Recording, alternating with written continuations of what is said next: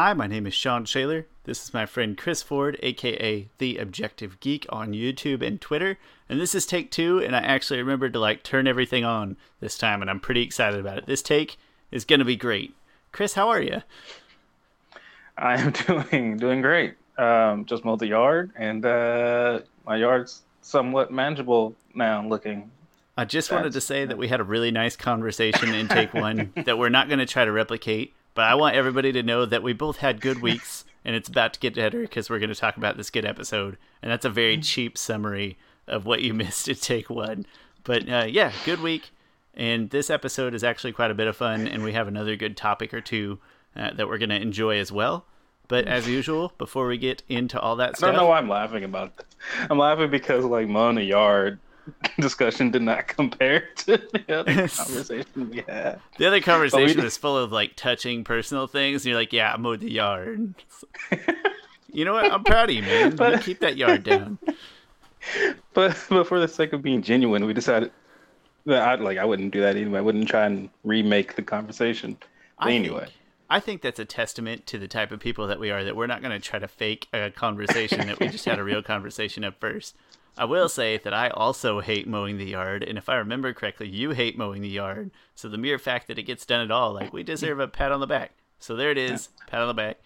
Way to go, us. Although I would say I had a lot of good contemplative moments mowing the yard.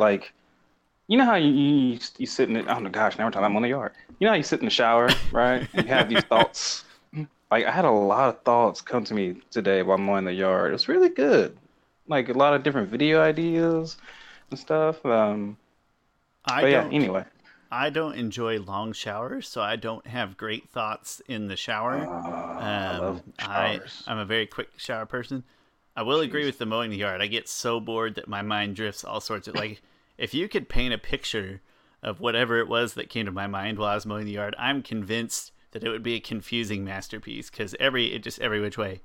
Not the shower, though, but I totally get it. I know that's me. That's the weird person. I think most people have their best shots. Best thoughts in the shower. Shower thoughts. Take a shot. There we go. Anyway, we've done some work in the past couple weeks. First of all, I need you all to know that our last video was a review of the book Avatar: The Last Airbender, The Rise of Kyoshi. That is a new novel by FCE all about Kyoshi. It's one of 2. And we talked about the book for 2.5 hours or something ludicrous. Yes. And Chris, I listened to every minute of our discussion. I never do that. I never listen to I listen to it lightly sometimes when I want to make minor edits and things. Other times just it was interesting and I want to re-listen. I listened to all 150 minutes of that podcast again and still enjoyed it. So don't you know what? Go watch our review, or better yet, just go read the book. It's an amazing book. Also, we've gotten a lot of great, I think, responses and a lot of views in that video. This 2-hour and 30-minute discussion, and it's just as popular as any of my other Avatar videos, and people have watched it. I can see it, and they've commented. And thank you for anyone out there that watched it and partook with us on reading the book and everything. So I'm willing to say that it's probably our first or second most popular regular podcast video. I think that's fair to say. And that surprises me because, first of all, it's so long. And second of all, it's pure spoilers that I thought that nobody would watch it. I thought the exact opposite. So just timely, though. It's very interesting. It's a hot topic. Thank you all for your participation. I put Borrowing Frenzy there because I wanted you to know I've already lent it to 2 people. So it's on its third person already who's almost done. And then my wife's going to read it, and that'll make 4 individual humans reading this book. And that alone is kind of a testament to what I do sort of like about books for a guy that doesn't read very much. You pass it around, you share it. It's a good time. Chris, in the past couple weeks, you've made a couple other videos, including my new personal favorite video that you have ever made. And it should be everybody's because it's adorable. But I'll let you do the explaining. Yes, my most recent video is the best female characters from Avatar. That include Avatar: Last Airbender and Legend of Korra. And most importantly, it does feature my actual real-life daughter on it. I don't have any fake life daughter. But she's not imaginary. She's a real human. Yeah. She's a real girl.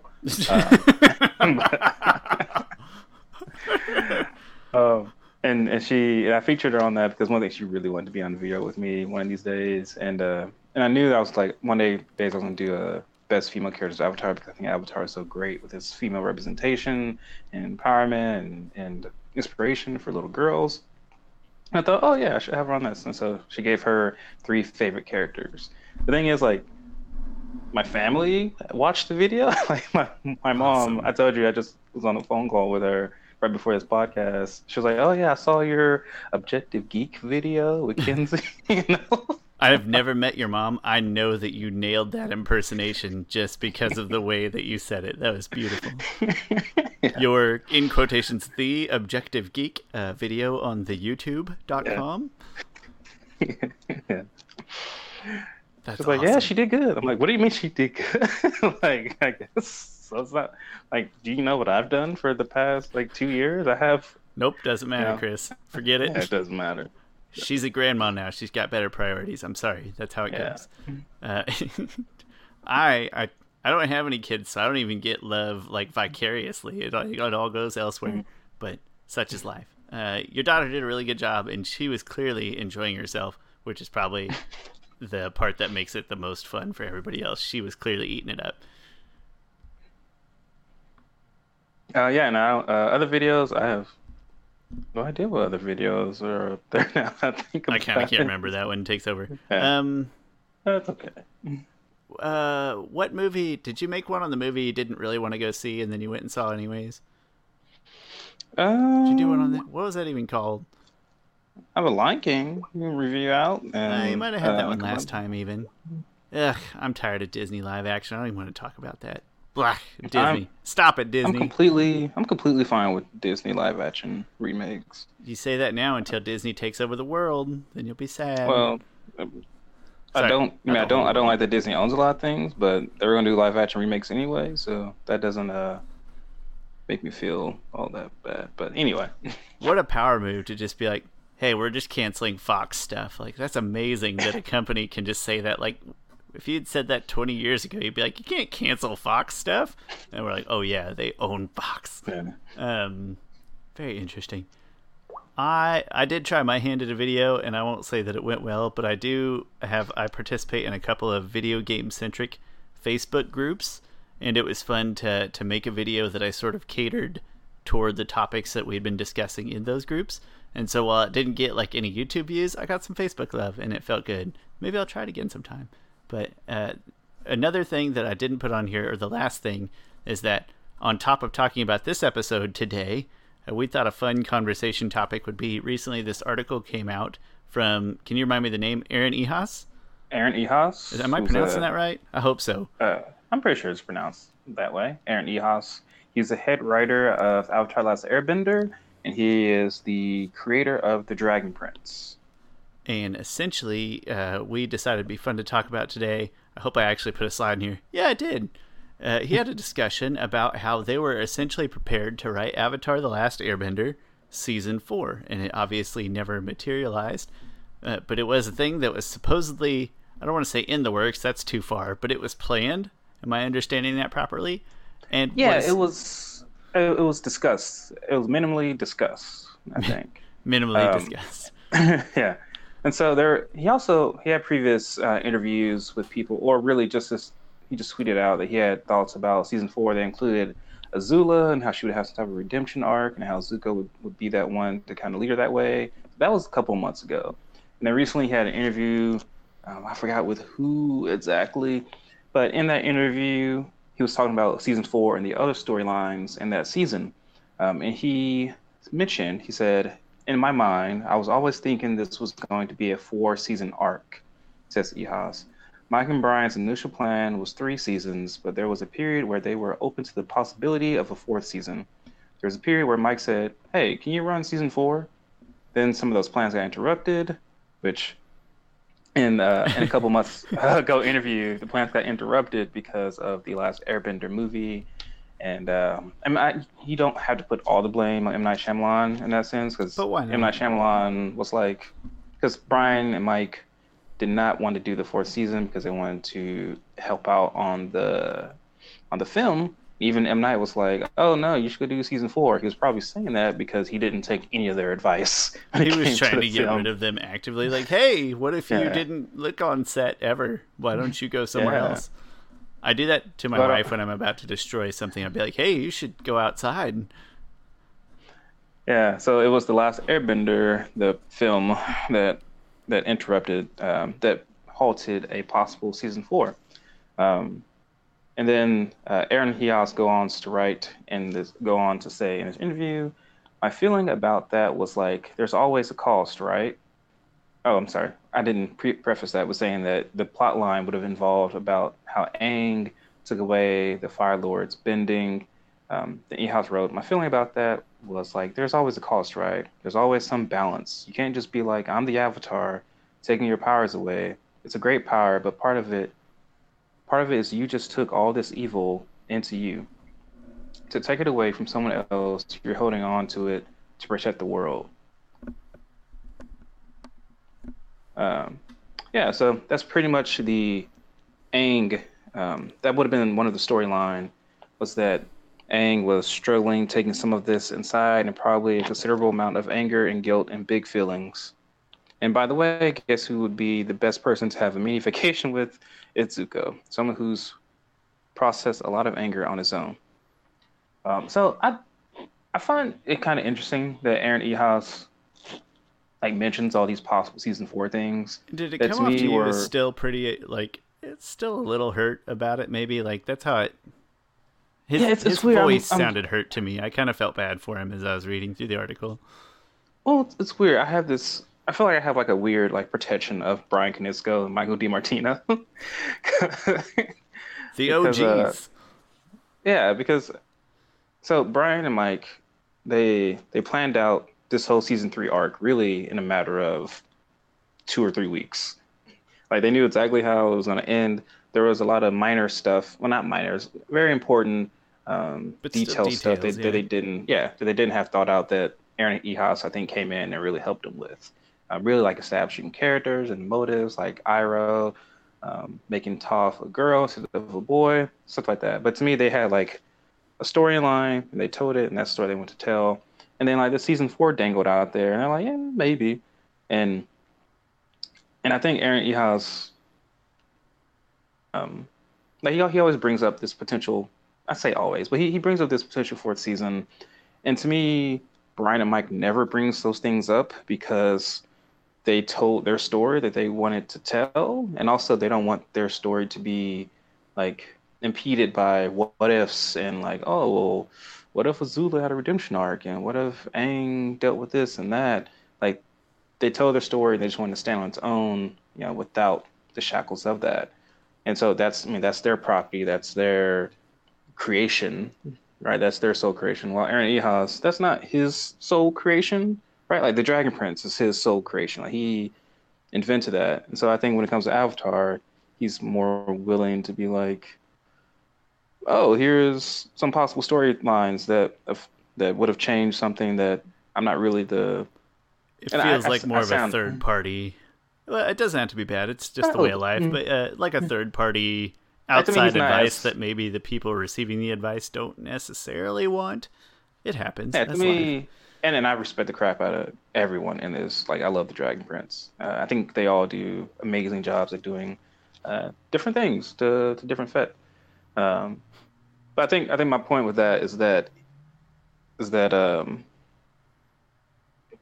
is that he's just more willing to talk about the Avatar series and like what possibly things could have happened, while Brian and Mike are really quiet about it because they, I think, just want their story out there and they don't want it to be impeded by anything.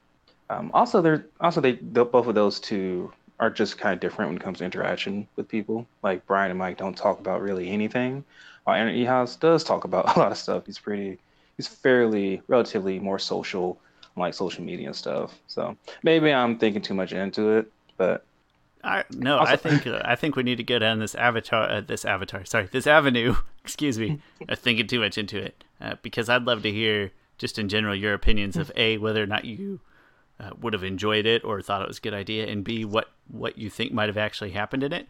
I think I interrupted you though. If you had more to say on the actual, I know. Well, on the actual on the story piece. Yeah, on the actual on this story piece, 'cause this is just one half of the Aang storyline. I think I would have been fine with that. It would have felt. The thing is, I think season 4 would have felt a little weak, especially compared to the grand story that was being told before. Which is why I find it weird that like Ernie House was thinking it was a 4-season arc. To me, it would have been like even if we had the 4th season, it would have been like a 3-season arc, then a 4th like just epilogue like arc. I don't think it would have been that. And granted, they probably would have written it in a really terrific, great way. But just this high arcing story plot line of Aang dealing with that darkness in him. I don't know. It probably could have been interesting, but it would have just like one of my issues with the Star Wars, not remakes, but this new Star Wars trilogy is that it just continues this story that should have been ended with the original trilogy. But they're like, oh, the Empire's gone, yay! And then like a couple years later, it's like, oh, well, the First Orders is here. Now we need more balance. Like I thought we already fought this off, and so the storylines regarding, I think the Fire Lord, like evil within Aang, might not seem that interesting to me. Granted, like I said before, they probably would have written it in an amazing way. I probably would have loved it. I selfishly, I think we all want more Avatar, and I think we would have watched it whether or not we enjoyed it as much. We probably still would have enjoyed it to an extent, right? But something in hindsight, at least in hindsight, and I know hindsight's 2020, but something that makes it so satisfying is that it's such a beautiful arc with just the right amount of closure at the end and just the right amount of you know how I always complain about Marvel movies, how I don't want every single movie to be like, hey, the universe is about to be destroyed. I hate that in movies. Well, in Avatar The Last Airbender, they make you feel like it is that way when really it is just one big power hungry villain. He's not actually going to destroy the world, just going to take over. It's a little different, but it just wraps up so nicely and so perfectly. It's such a beautiful sort of circular story that I would have happily, I don't want to be a hypocrite, I would have happily watched more and enjoyed it. But in hindsight, I think part of what makes us appreciate this show, I think we both actively have said it's probably our favorite television show. Part of that's probably because it finishes off so nicely. It knows when to quit. It doesn't overstay its welcome or anything like that. I will say that if season 4 had happened, the part I didn't like about the article in what you had described earlier was this sort of inner evil in Aang that he's kind of housing, I guess, for lack of a better term, because to me that kind of implies some weird things that probably, it's totally opinion, everybody could take it differently, but to me that sort of implies that there's either sort of an inherent evil attached to bending, or that bending is like taking away his bending is sort of taking more than just his bending, and that was kind of hard for me to wrap my mind. Like that felt like a forced plot device just to make Aang more interesting, and I would have hated that. I would have, like, Aang not just being the Aang that I know and love through the entire series, I would have hated that so much. So, and for that reason alone, maybe more than anything, I'm glad it didn't happen. Yeah. Ehas goes on to also say, it says that other storylines included one around the spirit world featuring Iroh. So that would have been interesting. Everybody would have loved that, right? More Iroh. Yeah. I'd watch a spin-off series about Iroh. And another was, and he says, a story about a child being born that people were wondering if this was another airbender or not. In particular, Aang started to wonder if this was the reincarnation of Gyatso. That was something I wanted to do and talk about the idea of friendship lasting beyond lifetimes. And he goes on to say, even with these, he goes on to say, obviously, some right decisions were made, because he was talking about how everyone still loves Atla. But then he says, puts it, we had a 4th season if the world had deemed it. So on the thing about there possibly being an airbender, and it being a reincarnation of Gyatso. So there's been I think there's a lot of misconceptions about Avatar that the fans either might not notice or blatantly don't understand. So the reincarnation, every character an avatar is reincarnated, and you don't get that sense until you don't really. I didn't really get that until, I mean, it's sort of implied until watching Legend of Korra, where we discover Wan and how Wan was the first avatar, and when Wan dies, Rava tells him, "We will be together for all your lifetimes." That implies that Wan was going to have his own lifetimes regardless of Rava's interaction with him. A lot of people, I don't know, misconstrue that. But I think this goes to reinforce that, like, yeah, everyone has reincarnation. It's just that with the Avatar, he's really important. Like he's the most, or he or she his is the most reincarnation's important. the most exciting. Yeah, no one's like, oh crap, who's the Cabbage Man going to be reincarnated as? We gotta find out. Is a dang shame, because I bet his next life is way better, just given all the negative, the negativity he had to put up with in this one. I bet next time he comes back as a Cabbage King. I hope so. I hope so. And also with the Avatar, it's the only one that can be proved. Like it's proved by it's the only one with any sort of evidence toward it. It's proved by someone has kept up all these Avatar relics, or whichever way that each nation proves who's the Avatar, and also they can physically bend the four elements. Nobody else can do that. Like when it comes to everyone else, it's like you can't prove who the reincarnation of Sokka is. Which is, I was thinking at one point in time, like even before this came out, I was like, oh well, what if like you could prove someone's a reincarnation of someone? Like what if someone was trying to find the Netzazula and have her take over? Varric, and they're like, that's it. Just kidding. That's not a good reincarnation. Don't look into that. But that story plotline I find interesting, and maybe they can dive into it in the books. And also, this is the thing, is that like if there was a season 4, we wouldn't have the comic books. And I think the comic books they're all good, but I think they're good to varying degrees. I think The Search is really good, which I'm surprised they mentioned The Search in a possible season 4. I do know that they considered making a movie of it, but that was like, even I think after the last Airbender movie, and Nickelodeon had no interest in doing really, I think, anything related to that. So Nickelodeon is pretty much done with this particular rap at that point. Yeah, and I think they were good with. And then I don't know where that came at. It must have came before Korra. But anyway, but yeah. So I think it would have been an interesting thought about the reincarnation stuff. But all these stories would have felt so minor compared to the 3 books, which is like an epic tale, like never told before. And this would have been like, and this slightly what happened. Yeah. It'd been like the reverse of The Hobbit, where there's an epic tale and then there's one extra that's kind of important. I also, it's taken me a long time. I used to not be this way at all, but the older I've gotten, the more okay I am with ambiguity. So when it comes to like, say Azula having a redemption arc, or maybe not necessarily knowing what Aang did in those later years and that type of thing, like I think a younger me would have been disappointed, but I'm actually learning to get better about being okay with that ambiguity. I don't have to know every single detail. It's kind of fun, again, that we wrapped up so nicely on one story and then we moved on to another story that is also very good in its own right, even if it's not quite as beautifully cyclical as Avatar The Last Airbender. Don't read too much into that. I'm not offering a comparison. I'm just saying I'm happy they moved, preserve the universe. It's such a big, beautiful, well built up universe. Use it, but tell me something different, and I'm really happy that happened. But again, hindsight 2020. If it was back in the day and it came on, I'd watch it. I'd watch it right now too. Probably I'd enjoy it. I'm sure. It's interesting because a lot of people, I think, unjustly so, because I think some people dislike Legend of Korra a lot. They're like, oh, Eren Eos, because he wasn't involved with Legend of Korra, he must have been like the real important one of Avatar: The Last Airbender. And I'm like, no, like he was definitely important, without a doubt. Like he wrote a lot of. I think he was very much responsible for the character of Iroh and things. But like the whole Avatar universe, Brian and Mike created from scratch. Like this universe is unlike, I think, any other universe. A very thoroughly crafted, foundationally strong universe, which is much easier said than done.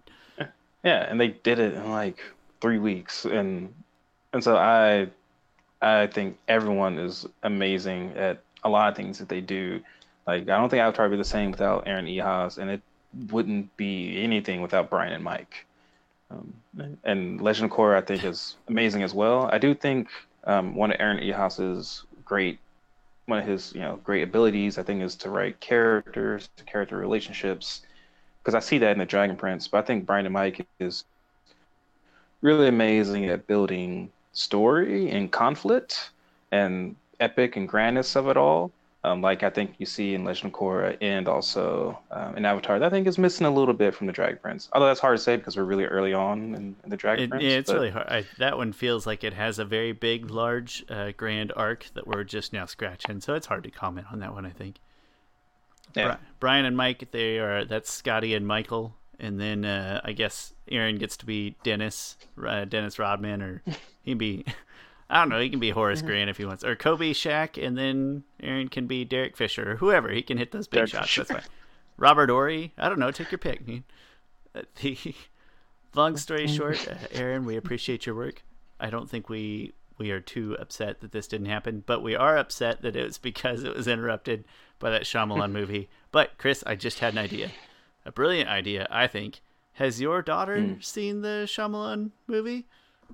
She has, yes. I think, so I have not, and we've discussed at length, and I've been procrastinating because I really don't want to watch it. You have been procrastinating. I've specifically, I specifically don't want to watch it. And it's not because I think it's going to be the worst movie of all time. I just, it's like, I don't know. It's like knowing something tastes bad and then you're just going to eat it anyway voluntarily. Like, it just seems stupid. Yeah. But what if when we watch that movie and we'll do like live takes and reactions or whatever, I think we need to get your daughter in the mix for that. Let her sit with us, eat popcorn. She'll keep it rated PG so I don't get too mad because I won't cuss with kids in the room.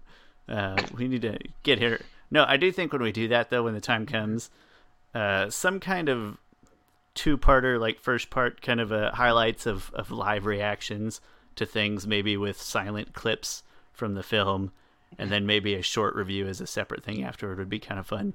But yeah, blatantly, intentionally procrastinating, absolutely. It'll happen, though. It's got to happen. It'll be worth our time. That's all. I think that's all I got to say on season 4. Very interesting article. Aaron, we appreciate you. We appreciate the Dragon Prince. No hate here. No hate being spread with the Scotty, Michael, Dennis Rodman comments. With that all being said, I think I am ready to move on. If you are, to book. Oh, you know what's a good? Oh, no, not ready to move on. Go ahead. Yeah, I was like, what's a good comparison? It's like, no, this isn't a good comparison because they never won anything. I'll say it's like the Kevin Durant and Russell Westbrook is Michael Dante DiMartino, because also they're fairly like equal. Like neither one was like the leader. There's no Michael and there's no Kobe there. I get that. Yeah, and then no offense, but they never made anything great, right? And then there's got to be a perfect like a 3 pair where there's an obvious 2-in-1. Yeah, without say James Harden then left OKC and went to Houston, and then built a really great team there. So that's like the Dragon Prince, but also neither one of these teams have done anything great. So they haven't won anything, and this is gonna be kind of mean, but I'm gonna go for it anyway. It was which team is DeAndre Jordan with? Is that the Nets? Where did he go? Nets, yes. So it's like if they won, then Aaron Ehasz would be DeAndre Jordan. He's like, see, I'm important too, but.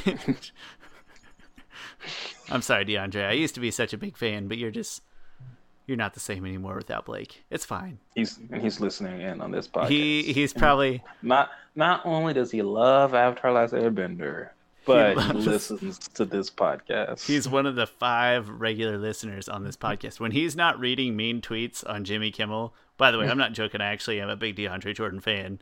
He has a good sense of humor. Go watch those mean tweets. He's listening to our podcast on Spotify. I bet he upgrades so he doesn't have to listen to ads. I bet. He probably upgrades. Wait, we're on Spotify? Yeah. That's where I listen to us. Yeah, we are. Yeah, that's right. I forget. I personally would argue that Spotify, with all due respect to Apple, iTunes, and Google Play, I think Spotify is probably the easiest way to listen to us. I think. Personal preference. It's totally... Well, I would listen to us on Stitcher, but we're not on Stitcher, so... I thought we Stitcher's were. I don't think so. What? Stitcher's my choice Hold to on. listen to podcasts I on. painstakingly put us in way more places than we deserve. Let me check here. Stitcher. Are we doing this live? I'll let you do this. No, it's fine. We're gonna find out if we are on Stitcher. We're on the podcast. Actually, checking to see if I think that Stitcher is one of those I didn't even have to apply to. I think it actually just picks things up from other. Oh, well, I should subscribe to our own thing on Stitcher. I think. Don't quote. I hope we are, but I'm not. I'm not gonna swear. All right, I don't have a sign in, so I actually can't search it. You got yours signed in. No. Another time. Yeah, whatever. Hey, we're probably go listen to us maybe on Stitcher. If you made it to this point in the podcast, clearly you found it already. So I don't know what I'm saying. Book 2 Earth, episode 29. It's episode 9 of Book 2. It's called Bitter Work, and I can't reiterate enough that it's just very interesting on numerous fronts. This is right after. What is it right after? It's right after the chase, which had a pretty epic ending, where Azula caught Iroh with some evil, awful blue lightning. First time we've seen blue lightning, I think, in the entire universe. I believe this is our first exposure to blue lightning. No, Azula, her first introduction, she had lightning. Really? I think all lightning is, yeah. Okay, well, never mind. I lied. Anyways, she, in the chase, she like straight up just destroys a giant brick wall with some lightning. It's really cool. But she hits Iroh, and then all 4 of Team Avatar plus Zuko team up in a beautiful Avatar metaphorical moment of bending at Azula to chase her away. And then Zuko takes Iroh off to heal him up, and Team Avatar runs off, goes on their separate ways. So now we're still in the Earth Kingdom, hence Book 2 Earth. And they are essentially looking for a place for Aang to stop and train and finally learn earthbending. It's finally time for Toph to start teaching him. And that brings us to this episode. Yeah, I do. I do like how this episode's introduced. Aang is really excited and everything, and Toph is wakes up, and Sokka's like just the grumpiest it's gonna be. Because everyone is loud, he's just trying to sleep. And it's been a long couple episodes. The previous few been a long, grouchy couple episodes. It has been, yeah, it really has been. And so Aang and Toph starts training, and Aang is terrible at earthbending. He tries to earthbend this rock, and it just like forces him back. I took that as like his own airbending. Like I feel like he accidentally airbended, and it's sort of like his own. It's funny how you can interpret such a simple thing differently, but in my head he was trying to earthbend, but he accidentally airbent instead and just repelled himself back. That's funny. Either way, it's pretty funny. Might have been used. Comes out swinging. This is the first time I've watched it. I thought about this. That it might have been used to mirror how, like, when Zuko later on in the episode tries to lightning bend, everything just blows up in his face. Like to me, he falls back. A good mirror. It's that same way. Nice mirroring. I didn't think about that. It's just funny how such a small thing can be interpreted differently. Let's have a 2-minute conversation on Aang not being able to earthbend this big boulder. What really happens in this 2 seconds that we open the episode with? Find out more on this episode. That's what keeps people coming back. Yeah, so pretty much Aang is just having a lot of issues with it. Like, but he's doing the training and everything. He's actually getting kind of better at just the basics of earthbending, not necessarily bending, but just the forms and everything, and being able to do like the motions and stuff. But he's still not able to earthbend. And eventually, Toph gets this huge rock and like this ledge, and she just tells Aang like, "All right, you just gotta stop the rock. That's it." It looks like Looney Tunes when she says it. It looks like Wile E. Coyote trying to crash some Roadrunner. It looks ridiculous, and I dig it. Yes. I love it so much. This whole episode has a Looney Tunes flair to it, other than the dramatic intercessions of Zuko and Iroh. Yeah, and then like when Katara's like worried about him, she's like, "Toph, you think this is the best way to teach him earthbending?" She's like, "You know what, Katara, you're right." She takes off Aang's like belt thing and puts it around. She's like, "It's much better if he does a blindfold." Thank you, Katara. And Aang is like, "Yeah, thanks, Katara." And then And then she puts the rock down, and Aang just like jumps over it. And Toph is like really pissed that he doesn't try and bend. Also, she's pissed that he doesn't just give the rock the gratification of killing him, of killing the Avatar. Like, hey, how'd this Avatar die? I don't know what happened. No idea. Yeah. This is the third Avatar death due to an Earthbender trying to teach. Earthbender training. What a great story that would be. And then she gets all mad at him, and then like Katara's like, all right, we'll go and train. She's like, yeah, well, whatever, go splash in some water. This is like peak. Maybe this is peak. Like this is probably the last of like the very tough Toph that isn't like as loving. This is still pinnacle of grumpy Toph for sure. Yeah, I think so. Yes. We've had like bad teammate Toph. Now we're building up into like bad trainer Toph. But we promise the Toph that we grow to love very much is around the corner. Who's still tough. We're not trying to take that away. Just less of a jerk. Yeah, she's not like, oh, we'll be friends forever type of Toph right now. She's like, all right, I got to teach you earthbending. Yeah, come here. Right now she's just Sifu Toph. Yes. Which, like you said, which is fun. Every now and then I find like, it makes Katara angry, like, hey, you don't call me Sifu, Katara, which is it's an adamant, very, it's a very understandable gripe, but like you ain't got to gripe about it, Katara. Like you're that insecure that you need to be called Sifu. You're literally part of traveling Avatar party. Like you really need that distinction. I don't know. But it does make up. Yeah, it does. I think the moment it brings a nice moment later on in the episode. It does. Yeah, it definitely does. That's probably the only reason it's even in there. It's like, hey, we got to have one feel-good moment in this episode, right? Yes. Yeah. There's probably 2 feel-good moments in this episode, actually. Anyway, sorry to interrupt. Go ahead. I know we're getting to what you're probably thinking is most likely your favorite part. Just guessing. Well, yeah, it's the best part of the episode, Sean. Why don't you get that? So anyway, we open up on the B side of the story. Good parallel episode here where there's two separate lines going on. Yeah. And so a previous episode, Iroh was hit with Azula's blue fire, and he's recovering, and he's asleep, but there's a vision he's having of him like young and just playing with the sun on a hill, and like it's like the most joyful time. Iroh, like this is his son Lu Ten, and they're rolling around and stuff, just laughing. And then that vision goes quickly to Lu Ten's tombstone, and Iroh is just raining, and Iroh is just sad, and he says like we will be together again. Like holy crap! Like so much just great story being told in a matter of seconds. And Iroh just waking up out of it. Because like that's what he thinks about, like this fuddy-duddy uncle character who in season 1 was he was just a fuddy-duddy character. Like there's so much more to him. It's very, very touching, and it's also a shocking reversal from. It's not the beginning of the episode is lighthearted, but it sort of has a campy Team Avatar feel, and then you jump to this like real punch you in the feels 5 seconds with Iroh, and you're like, whoa, that came out of nowhere.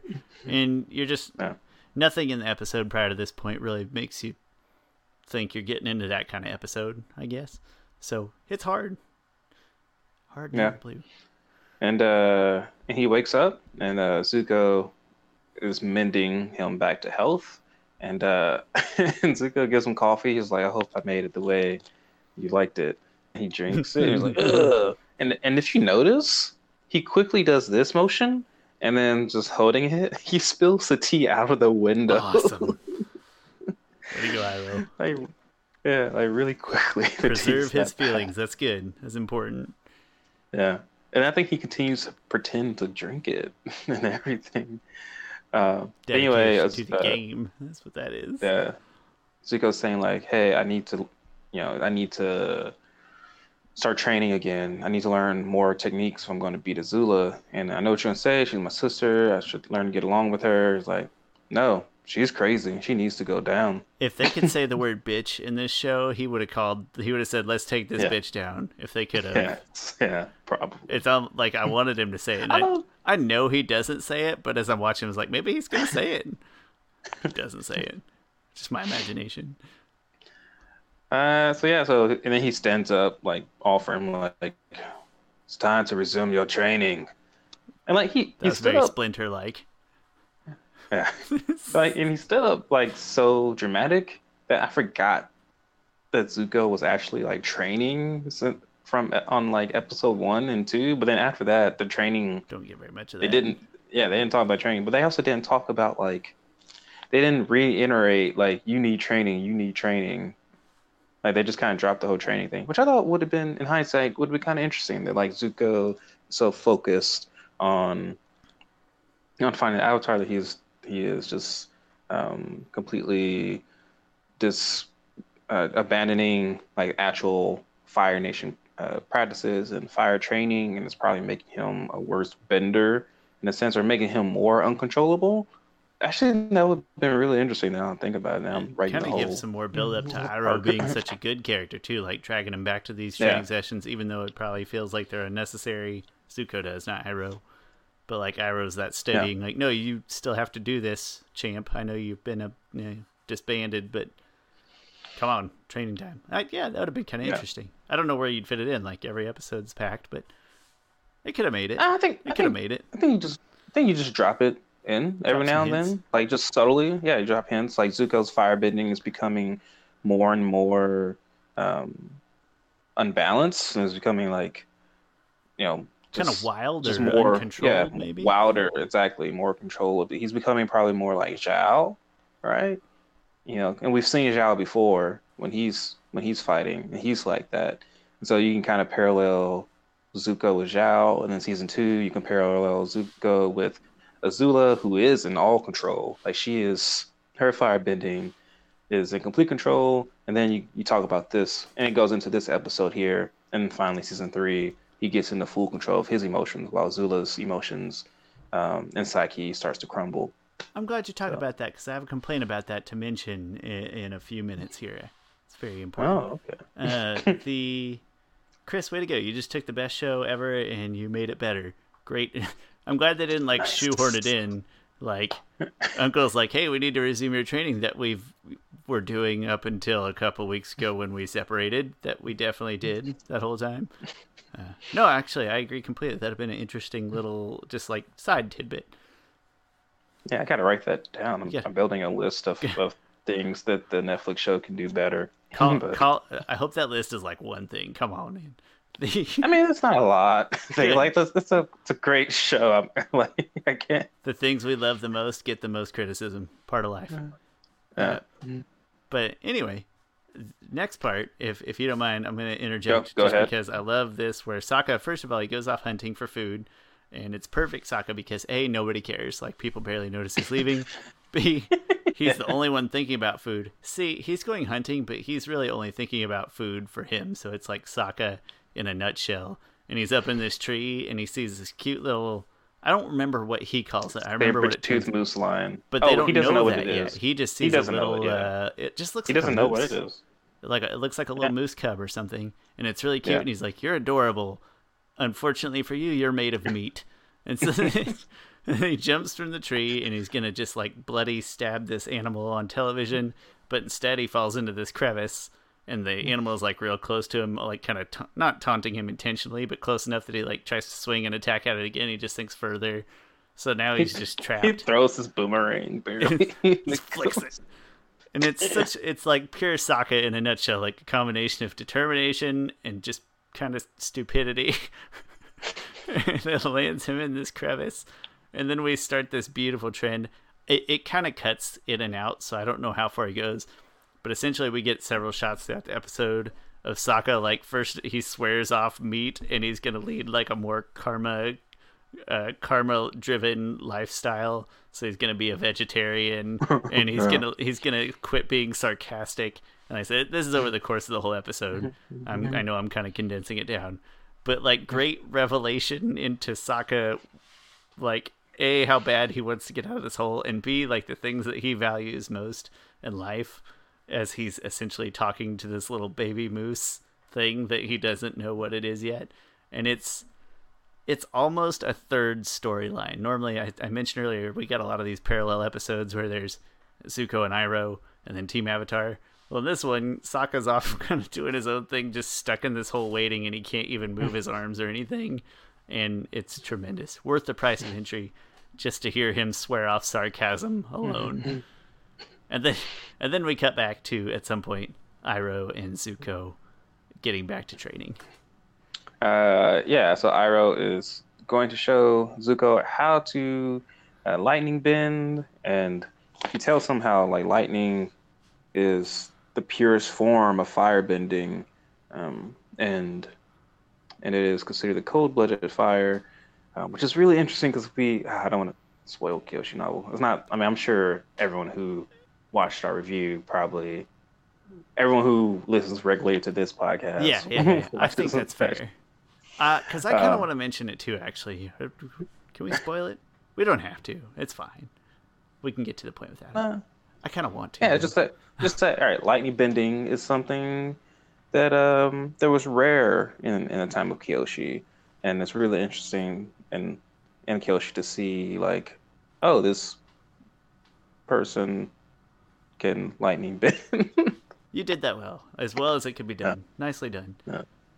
So this is where I take some issue, especially with like a character arc of Azula, is that they tie cold-blooded fire to having what does Iroh say? Complete peace of mind, or your mind must be completely at peace. Is that? Yes.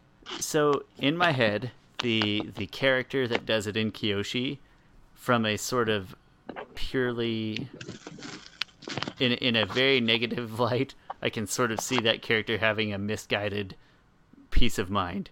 Ozai, I can see Ozai having so much hubris that in a weird way I can see him having some peace of mind.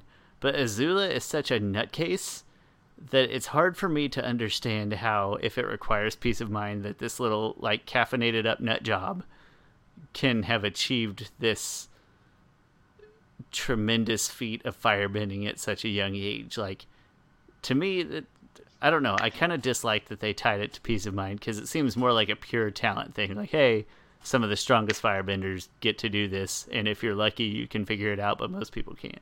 But I think Azula does have a peace of mind until at the last 10 episodes, because she's fairly like, her emotions never get the best of her. It does. It stems from hubris. It's like an entitlement almost that her and like Ozai have, that leads to a peace of mind in their own little world kind of way. Their world is perfect. Yeah, and I think even towards the end there, when her her psyche is completely just crashed and she's gone completely mad, like clinically insane. She has like multiple real life psychological issues. I think at that point she just knows how to lightning bend, and you don't like unlearn it. And also, yeah, you kind of already have it. And then also the more common things become, the more people can do them. Like we see in Legend of Korra, like Mako can lightning bend. Like lightning bending is so normal that people do it to generate electricity. So things just get kind of easier and easier. And Zuko is just like so freaking messed up that he can't do it. I don't want to be the guy that just critiques. I do want to offer a solution. It's probably a similar thing, but instead of peace of mind, I wanted something more like a total absence of emotion. Like peace of mind makes it sound like you're in a positive, sort of controlled state of emotion. I'd want to be like total robotic, complete absence of emotion or any love or hatred or anything in order to achieve this next level of bending. Like, to be sort of purely in the element. I think something like that would have appeased me more, but it's very minor detail, so I'll get over it. It makes me mad that Azula just sort of knows how to do it inherently when she just strikes me as a crazy woman. But I get it. It's fine. So then Zuko can't do it though, because completely blows up in his face, literally, and he gets all down in gloom about it. And that's how that part ends. So then, I think so, yeah.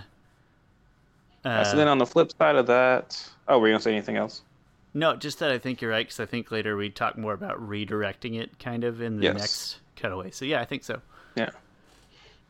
So the next part, Aang and Katara are talking, and they're talking about just how like, oh, you're not getting it. Like, there's no workaround here. You can't use the airbending tactic of like trying to figure out some scheme how to get around it. You just gotta face it head on. No different. Aang's like, yeah, I know. Yeah, there's no different angle.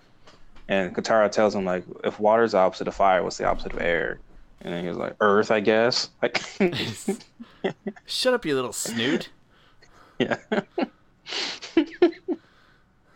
And she's like, well, you're working with your natural opposite.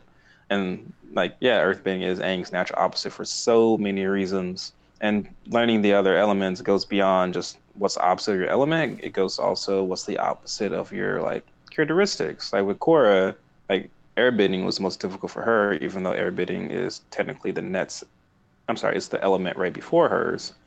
But she was so physically gifted that all those other three elements came so easily to her. But spiritual side, which is a big part of being an airbender, did not come natural to her. So airbending was hard for her. I never thought of that. It's kind of a shame that they couldn't stick to that exact opposite. But from an emotional place, I do get it. But it's kind of a shame that it didn't work out perfectly. I can definitely see both sides of that. It's fine.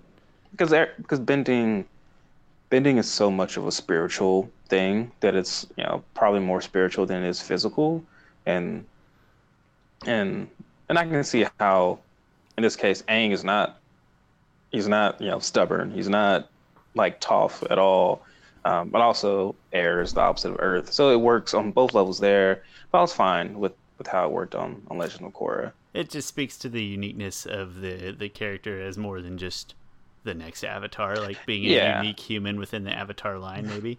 Yeah, it didn't pigeonhole. Yeah, it didn't pigeonhole like, oh, all earthbenders are like this, and all waterbenders are like this. Like, it let people be unique individuals. But if you want to learn more about the importance of avatars learning those things in cycles, there's a book you should read. It's a very good book. It's called The Rise of Kyoshi. I really like how it explains certain things about it. I say explains, that's not the right word. I really like how it explores certain things about it. Explores is a good one. Yeah, not explains at all. Don't go there looking for science. Yeah. And then also we got the nice moment between Katara and Aang when she like throws some type of weird leaf thing at him that I think I've never seen in real life, and he water bends it, and then she says, you have the reflexes of a water bending master, and he says, thank you, Katara. He says, thank you, Sifu Katara. And that's just a nice moment there. That's one of the two nice moments we get. Yeah.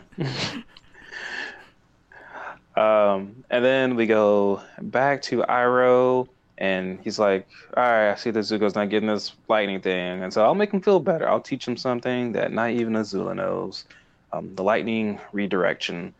And I absolutely love when he goes through this. He's like, no one knows this technique because I learned it myself from watching the waterbenders, and the way he talks about the four nations is amazing. And this episode has some of my favorite Iroh lines in it. It has my single favorite Iroh line in it. Well, okay, let me go back. Before this, before he starts to teach Zuko about, I think this is when it happens. Before he starts teaching Zuko about lightning redirection, Zuko's like, he's just angry, right? He's angry at the world.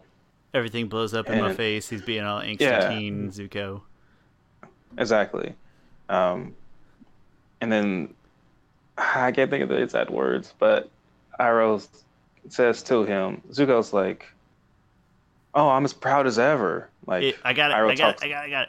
He says, I don't remember exactly what Zuko says, but something about Iroh's like, you have to get over this shame. And Zuko says, I am as proud as ever. All right, you can pick it back up from here if you want. I don't want to take your line away from you. No, you're right. You have to let go of your shame. I'm not shameful. I'm as pride as ever. He's like, no, Zuko. The opposite of shame is not pride, but its source. I was like, oh, crap.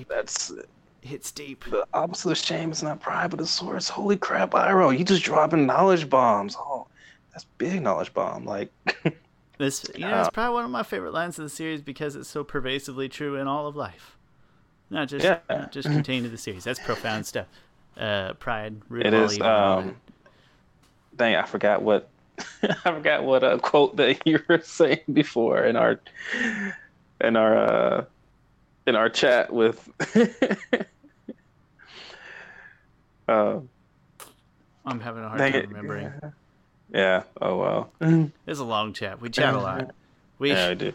With Jamie, who was on in previous episodes. I hope she's listening. Hi, Jamie. Not literally right this instant because we're not live, but we have very extensive chats. But we also have jobs. So like 2 people will chat and have very extensive chats, and a third person has to come in and read like 3 pages worth of novel full of insightful thoughts and stuff that none of us remembers later. That's what we're alluding to right now that we can't remember. I forgive us. There's a lot of info in there. All right. So we'll keep going. So Iroh is trying to teach Zuko about lightning redirection, but first he has to give him a lesson about the 4 nations. And Zuko is like nicely just sitting here listening, not knowing where this is going. He kind of like an eye roll moment where he's like, "Is this about the Avatar or something?" Like kind of a douchebag moment, but yeah. So he actually gets over it pretty quickly when Iroh explains the learning his redirection from the waterbenders. He kind of like, oh, that validates it.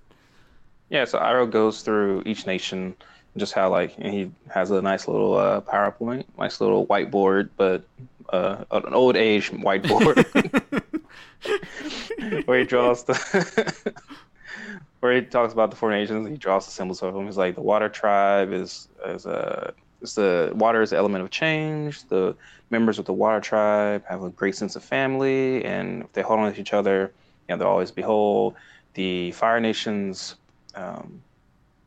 Ambition and drive pushes them to be aggressive. The air nomads are able to find peace and tranquility, and the Earth Kingdom is, Earth is a stubborn element. Everything talks about the 4 nations, and Zuko's like, why? A nice big this sounds circle in this thing in. Yeah, Zuko's like, all this 4 nation stuff. It sounds like Avatar stuff. He was like, the 4 elements in one person makes Avatar powerful, but it can make you more powerful too. Like if you draw wisdom from one place, your wisdom becomes rigid and distorted. But if you draw from whole, you can become a better person. Pretty strong. I learned strong White Lotus precursors. Yes. Very. One thing, it's just great life advice. Like I often think about some people like to downplay college a lot. I think college was important to me. Like, granted, my student loans are almost paid off. I got like 1,000 or 1,500 left. Anyway, not student important. Loans are the devil. They are, but I would have done it anyway. But when I went to, you're in high school, right? You're in school, and you grow up pretty much the same group of friends. You hang out with the same people pretty much all through life, and so you're just given really one point of view on things. And then you kind of go to college and you start meeting a lot of new people, or you start going out into the real world and you start learning about, different people and how they grew up so much different than you. It's really easy to get into this mindset of I am normal and everyone thinks the way I think or should think the way I think. But you need to really draw your wisdom and your experience from all different cultures, and it can lead you to being a better person. Right, leads you to be more empathetic and everything. So I think those life lessons is one of the best ones from Avatar. I think it's also the first time where we see. First time is probably a big speech. So we see before this that Iroh is not like any of the other firebenders in general that were shown. Firebenders is essentially Slytherin in that we know they probably are not all bad. It's just that we only ever see the bad ones, and that's Slytherin to me. But it's the first time where, at least in my memory, where it's not just that Iroh's different from the other firebenders, but he's a little just otherworldly as a human. Nobody else in the series to this point has demonstrated any kind of this meta understanding. And I think, like I said, mostly I get the sense the first time I watched that, I would have never guessed that he was part of this White Lotus group or what have you. But you just get the sense he's part of something bigger, and I think that's what this is kind of foreshadowing in a very nice, not super subtle way, but a very nice way. Yeah. And then so he teaches him the lightning redirection technique and everything, and how, and just in lightning bending, like the way it works is that you separate the negative energy from the positive energy, kind of in the universe, and then when the energy wants to come and clash back, you create a entryway for it to come back. It comes back as lightning. And the way that lightning redirection works is that you take it in and through your sea of chi, and it's very important you don't let it hit your heart, and then you come out the other end. Like you're just redirecting it. You're just a vessel for it. Now, the interesting thing here is that because they're just referencing chi and everything, because I was getting a conversation with someone on Facebook, which is just one thing that I don't have, like, one of the few things I don't have a definitive answer on, is that if anyone could redirect lightning, because everyone in the universe has chi. Like, chi is just the energy within your body. And lightning redirection is just making lightning go down your chi paths and flow out another direction. The way I land on it is that, and this is through more research and everything, I think either answer is probably right. Like, you don't have to be a firebender and able to redirect lightning, or you have to be a lightning bender. I would say the reason why you would have to be a lightning bender is that, or a firebender, is that because everyone has different benders of a certain element have a different chi path opened up. So water benders have a chi path opened up, which is how Amon can take away someone's bending. He can go and he can sense their chi paths. He can close that chi path with the same way that healers can open up chi paths and allow bender's body to, or allow anyone's body to heal faster. Amon can find that chi path and close it and close your entryway of being able to bend, which is why he was unable to take away Korra's airbending, because it wasn't opened and he couldn't take away something he couldn't find. I haven't thought about it that much, but I like that description a lot. I think it would hurt my psyche to feel like anybody who is not a firebender could bend lightning. Yeah. So I appreciate that there's a physical, well, I guess kind of metaphysical connection between what you have and can control within your body and the type of bending ability that you have just been granted by fortune. Yeah, so I think with that knowledge, your chi path of the firebending would have to be open in order for you to flow that chi out the other way. But anyone can take it in and hold on to some bad lightning. Anybody can be struck. I wouldn't recommend it if your chi doors aren't open. It's not going to end well. No, I think that's a good. I've never thought about it at all. I think that's a good description. Like I said, I would certainly not like the idea that, like, oh, anyone can lightning bend. That's no big deal. Yeah, well, wasn't that anyone could? Chi. Yeah, I guess it wasn't that anyone could lightning bend. Anyone could redirect lightning. Redirect. That's redirect. But in the explanation you just gave, which I am now immediately a headcanon fan of, we are saying that, no, you actually have to be able to bend fire and therefore be able to bend lightning in order to redirect. Yeah. I would say that's one of those things that, like that's one of those arguments that when someone have a different opinion, I'm not like, that's stupid. Because like sometimes people, sometimes people are like, oh, Aang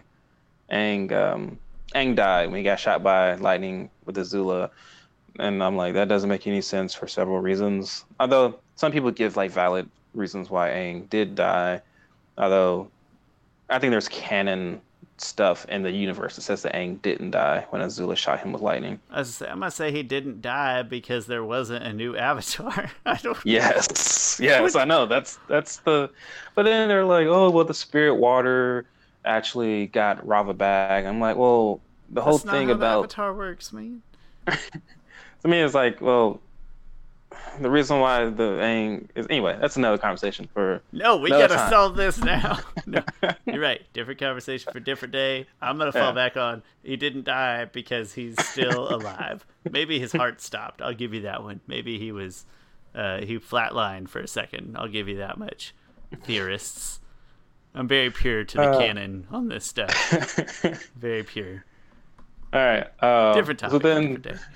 so then Zuko asks him like, "All right, I'm ready to try it." And Oh, I was hate like, this Zuko so much. I was like, Oh, no, I'm not gonna throw lightning at you. they just sit and drew a picture, and then all of a sudden Zuko's like, well, they did some exercises. Yeah, too. they did that. And then Zuko's like, It's like, all right, toss some lightning at me. Like, this is like all this progress that we've had with Zuko through a series, and like in about 10 seconds, just thrown away to me. Like, I don't care about how you feel about the subject. I don't care about your wisdom and your expertise. What could happen to me? Nothing. I'm just gonna do it. It's like, this is the douchebaggest, biggest piece of crap Zuko in the entire series, right in these 20 seconds, and it pisses me off so much. That's my soapbox. Sorry. I was like, I'm not nearly as mad. No, about it really makes me angry. Any progress that he has made, a lot of respect lost in these couple minutes right here. All right, so the flip side of that, we have the moose Change lion. the subject real quick. Whatever, the episode changes the subject really quick. It's fine. Yeah. It's very dramatic, abrupt cuts. So Sokka's stuck in that crevice, and Aang finds him. There's like a lot of nice, I think, not nice, a lot of funny conversation. Like he's like, Aang, get me out. And he's like, I can't. I don't want. I can't. I don't. I forget what Doesn't he like said. sit down and start like Yeah, he confessing just- to him a little bit? He's like, I can't Yeah. earthbend. And it's like having a heart to heart while Zuko's in there starving and kind of dying. Sokka? Yeah. Sorry, Sokka. It's yeah. Sorry, I'm trying to mentally kill Zuko. Sorry. I think they mentioned like being stuck between a rock and a hard place. Something just like that. And Aang does try to airbend him out. And Aang tries to like airbend him out, and it doesn't work. Sokka's hair just like flies and stuff. And I think it probably hurts Sokka. And then the mother of the little moose lion cub comes up, and she is a saber-toothed moose lion. I like how Aang is like, oh, like he picks up the little moose lion thing. I do love how Aang is like. I do love that Aang is like an animal lover. Something we don't see with Korra, that girl. No, I'm Yeah, kidding. she I hates love- all animals. Um, Just kidding. He's Sorry, like, that was sarcasm. yeah. I'm not Yeah, swearing it- off of sarcasm. and he's like, oh yeah, it's a little saber-toothed moose lion. And Sokka's like, huh, really? Yeah. He was like, yeah, it doesn't grow the horns in and the antlers in until later on. Where's your mama, fella? Where's your mama, fella? And then like, yeah, there's the big, huge saber-toothed moose lion. And then Aang pretty much faces it. He tries to like just redirect it, but that doesn't work, so he has to face it head on. He does. And he smacks the crap out of it. And then just like Earthbending. nonchalantly, Earthbending. yeah, they're nonchalantly in the back. Toph is clapping. And then Aang's like, you've been here the whole time? I was in trouble. Sokka was in trouble. And Toph's like, oh, didn't occur to me to help out. And then just like, this is the Toph that isn't like, oh my gosh, we love Toph yet. This isn't the like their best friend type of Toph yet. We're getting there, but we're still pretty angry. Yeah. And then she has a staff. Oh, we got to mention it. She has a staff, which is like an ancient relic, and she's just banging against the place. She's just using cracking it to like crack, walnuts. like, yeah, walnuts or something. Which I don't know if you've ever cracked a walnut, and I don't know if it's actually a walnut, but I think it's implying that it is. I don't know if you ever cracked a walnut. It's not very easy with metal tools, and she's just whacking at it like unceremoniously with Aang's only prized possession, actually. And finally, Aang is like, that's enough. And he takes the staff back, and she's like, do it, Earthbend. Like, you just went up against a raging beast, and more importantly, you went up against me. Do it. You got the stuff. And he Earthbends finally, and like, that's great and everything. I thought she was going to, I thought she was going to say, like, you just went up against a raging beast, and you went up against that moose lion. like as if she was the raging beast. That would have fit nicely in with the rest of the comedy in this episode. Yeah. That would have done. So. Good joke. I would have laughed. Yeah. And then he finally earthbends, and he's like, "All right, Sokka, I'm ready to bend you out." And then Toph like, "Wait, no, you might crush him." And then he's like, "Yes, no crushing, please." And like the way she takes him out of it is like pulling weeds. Yeah, just like boom, a pluck motion, and almost. Just like drops him on the floor. And then finally they get reunited with Katara, and then no one cares about Sokka. It's so funny. Not at all. Katara's like, "Hey, you're back," and then Sokka's trying to have like this real life moment of like, all that time in there, I didn't think I was gonna ever get out. And then Aang's like, "Hey, Katara, look at this," and then she completely forgets about Sokka and his turmoil that he's been through. Is the perfect ending to Sokka's episode. Yeah. Also, he wants to meet again. When we saw, when he saw Aang. He gets out of that. Right when he saw Aang, he's like, "Hey, Aang, you're back. Do you have any meat?" The thing is, he asked a vegetarian if he had any meat. Yeah, that didn't even occur to me. That's brilliant. Like, I swore off meat, and I'm gonna have good karma. Hey, at peace, vegetarian. Do you have any jerky? That would have been funny if Aang was like, "No, I'm a vegetarian," and then would have been maybe not that, but it just would have been I would have laughed. I would chuckle. Yeah. It was already a funny episode, and you keep pointing out opportunities for more comedy. Take those down in your Netflix notes. Let's send them to somebody important. Make it happen. Yeah. That's my life. That's my life goal. Is that for Brian and Mike to find my Netflix casting video, and like maybe they'll be like, "You know what? Some of this casting is really good. Like, let's call this guy up."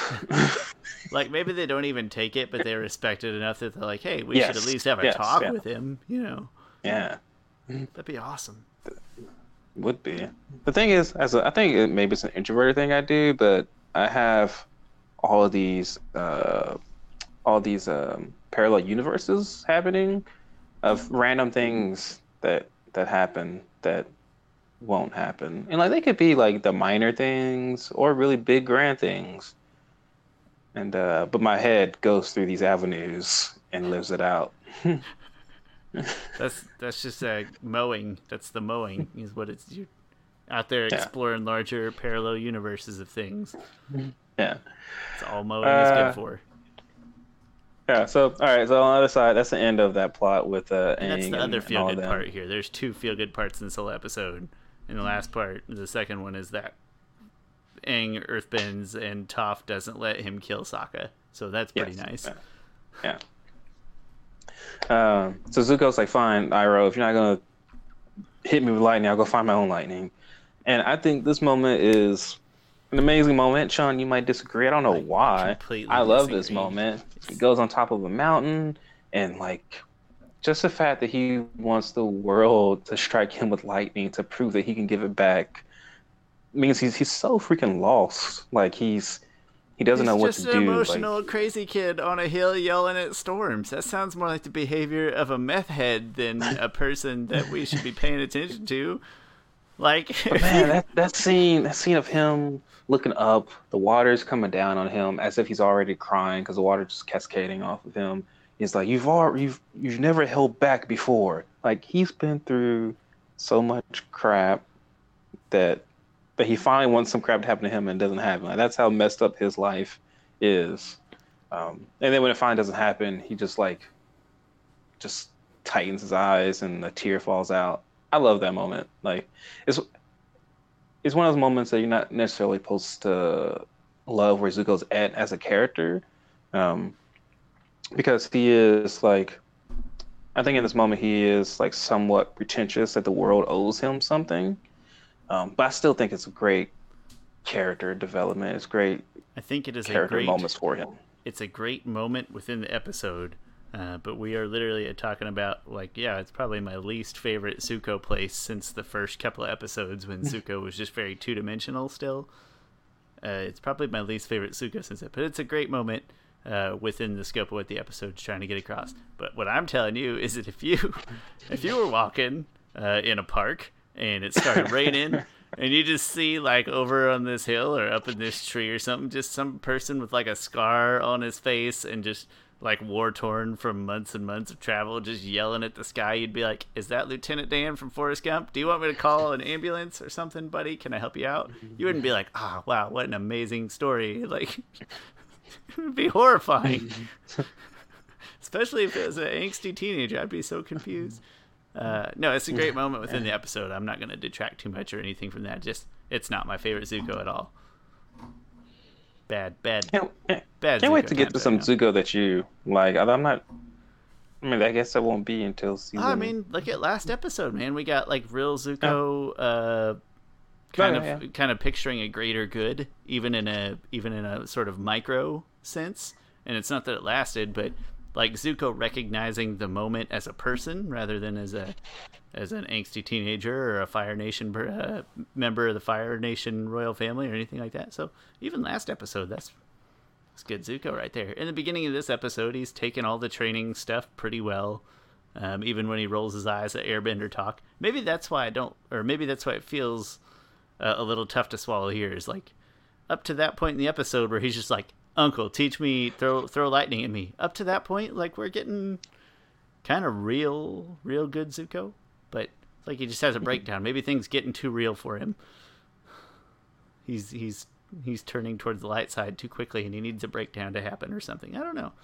But it's okay. It's not like docking the episode or anything. I see why it's important. I see why you like it.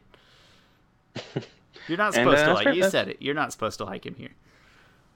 Yeah. And pretty sure that's the end of the episode. Yeah, and a lot of stuff happening in 22 minutes, as evidenced by the hour and 16 minutes we've talked about. In our defense, some of that was about season 4 that's not real. Chris, do you want to walk us through your ratings? All right, audiovisual 7. I felt like there wasn't really anything that stood out in this episode. Maybe there wasn't a lot of great storytelling and exposition just done in those flashbacks. It was really cool. And I think Zuko and the Lightning in the thunderstorm that won't strike him was pretty good. But it wasn't a standout audiovisual wise. So I guess a 7. Story gets an 8.5. I think the thing that drove it most here had nothing to do with the A plot of Toph teaching Aang. It had all to do with Zuko and a lot to do with Iroh and just to talk about the Four Nations. Thought all of that was really amazing. So it gets an 8.5 out of 10. Memorable, 8 out of 10. It pretty much has some of my favorite Iroh quotes in it, and that's what makes it the most memorable for me. Oh, and also the funny stuff with the saga. It's good. Not like pure comedy as much as sort of a situational, I guess, but yeah, it's good stuff. So 7.9 out of 10. So I went a little higher on the audiovisual because I thought on the earthbending and firebending side there's a lot of cool choreography, so to speak. Not a lot necessarily going on visually or with the music or anything, but there's some cool choreography and a lot of different stuff on both sides. So I gave it an 8. Story, same, 8.5. As I mentioned, there's a lot of episodes that are like parallel stories. Sometimes one is kind of lacking and the other is not. Like the other, there's like one that's main and the other's not. Here I do actually feel pretty good balance. Obviously, maybe the more deeper, meaningful, impactful stuff is Iroh and Zuko. But we're also talking about Aang learning to earthbend, so that's kind of cool. So there's 2 good parallel stories happening here. Very different types. Memorable, 7.5. If I could take it back, I'd probably even knock that up a hair. I can't really speak to why I was so harsh about it other than I guess maybe just some of the episode specifics might get away from me. Like before I rewatched it, I would not have remembered that, hey, this is the episode where Iroh had some of his best quotes and where they started talking about balance and stuff. I would have just remembered it as Zuko starts trying to figure out how to redirect lightning and how Aang's trying to figure out earthbending.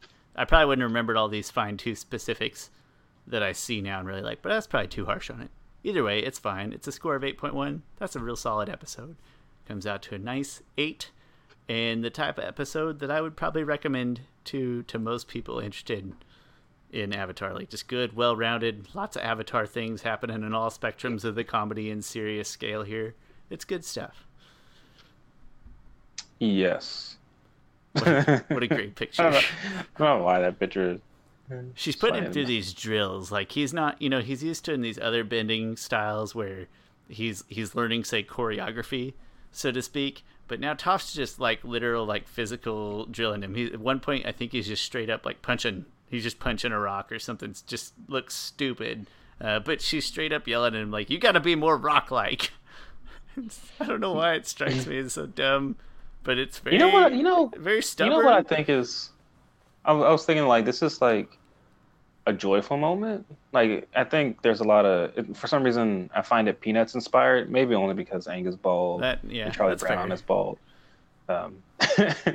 But then I started thinking about like Legend of Korra and how like there aren't as many, I think, joyful moments in Legend of Korra because Legend of Korra is a completely different story and it's way more focused on Korra's struggles.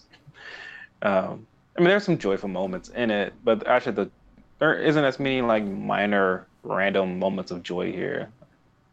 And this one has one or two real cute ones. Yeah. I don't know if campy is the right word, but I see what you're getting at with the Peanuts. Just a general lighter-hearted vibe to a few things. Yeah. I think that's a good comparison, actually. Not just because he's bald and wears yellow. In conclusion, this is a really nice, good standalone episode. I don't really remember what episode. Like, I kind of don't remember what happens in the next couple. The library. Oh! So we're coming up on some real goods and some real bads. It's real good, but I mean, in general, in the grand scheme of book 2, we're coming up on a couple real good things and a couple real bad things. Yeah. But hey, that's okay. The library. I do like the library a lot. I'm interested to see how I think of it in terms of rating quality, but I know I personally like it a lot. So we'll come back with that in a couple weeks, and I'm sure that'll be very exciting. We'll either do 1 or 2 episodes or some kind of debate. Hopefully we get some like new Netflix news or something to talk about in between now and then. I feel like we've gone kind of silent on Avatar Netflix news, so it'd be nice to hear something. I think early 2020 is the last thing I've heard. Early to mid spring. That's the word. Casting should start picking. They'll be having casting calls. They said in this fall. So fall is coming up soon. So maybe some casting. Although I feel like those are like casting calls for like minor characters because I feel like most of the time they probably got major ones. No offense to anyone out there who's trying to go out for like Katara and Aang and stuff. They might find the diamond, in the rough, Aladdin reference. I've seen Aladdin twice now. Anyway, but sorry, John Mulaney, we've replaced you today with Aladdin. We're sorry. So casting. I expect some casting news probably in November. In fact, to put a month on it. I just feel like we've gone a little cold on some of the news and stuff, but hopefully something good comes up. In the meantime, make sure you go check out Chris's channel and watch his top 25 favorite female characters from the universe with him and his daughter. His top 25, her top 3, I believe. Yes. And her top 3 favorite, yeah. Her top 3 favorite. And it's so watching her, like her little gears turn while she's trying to logic out why she likes characters.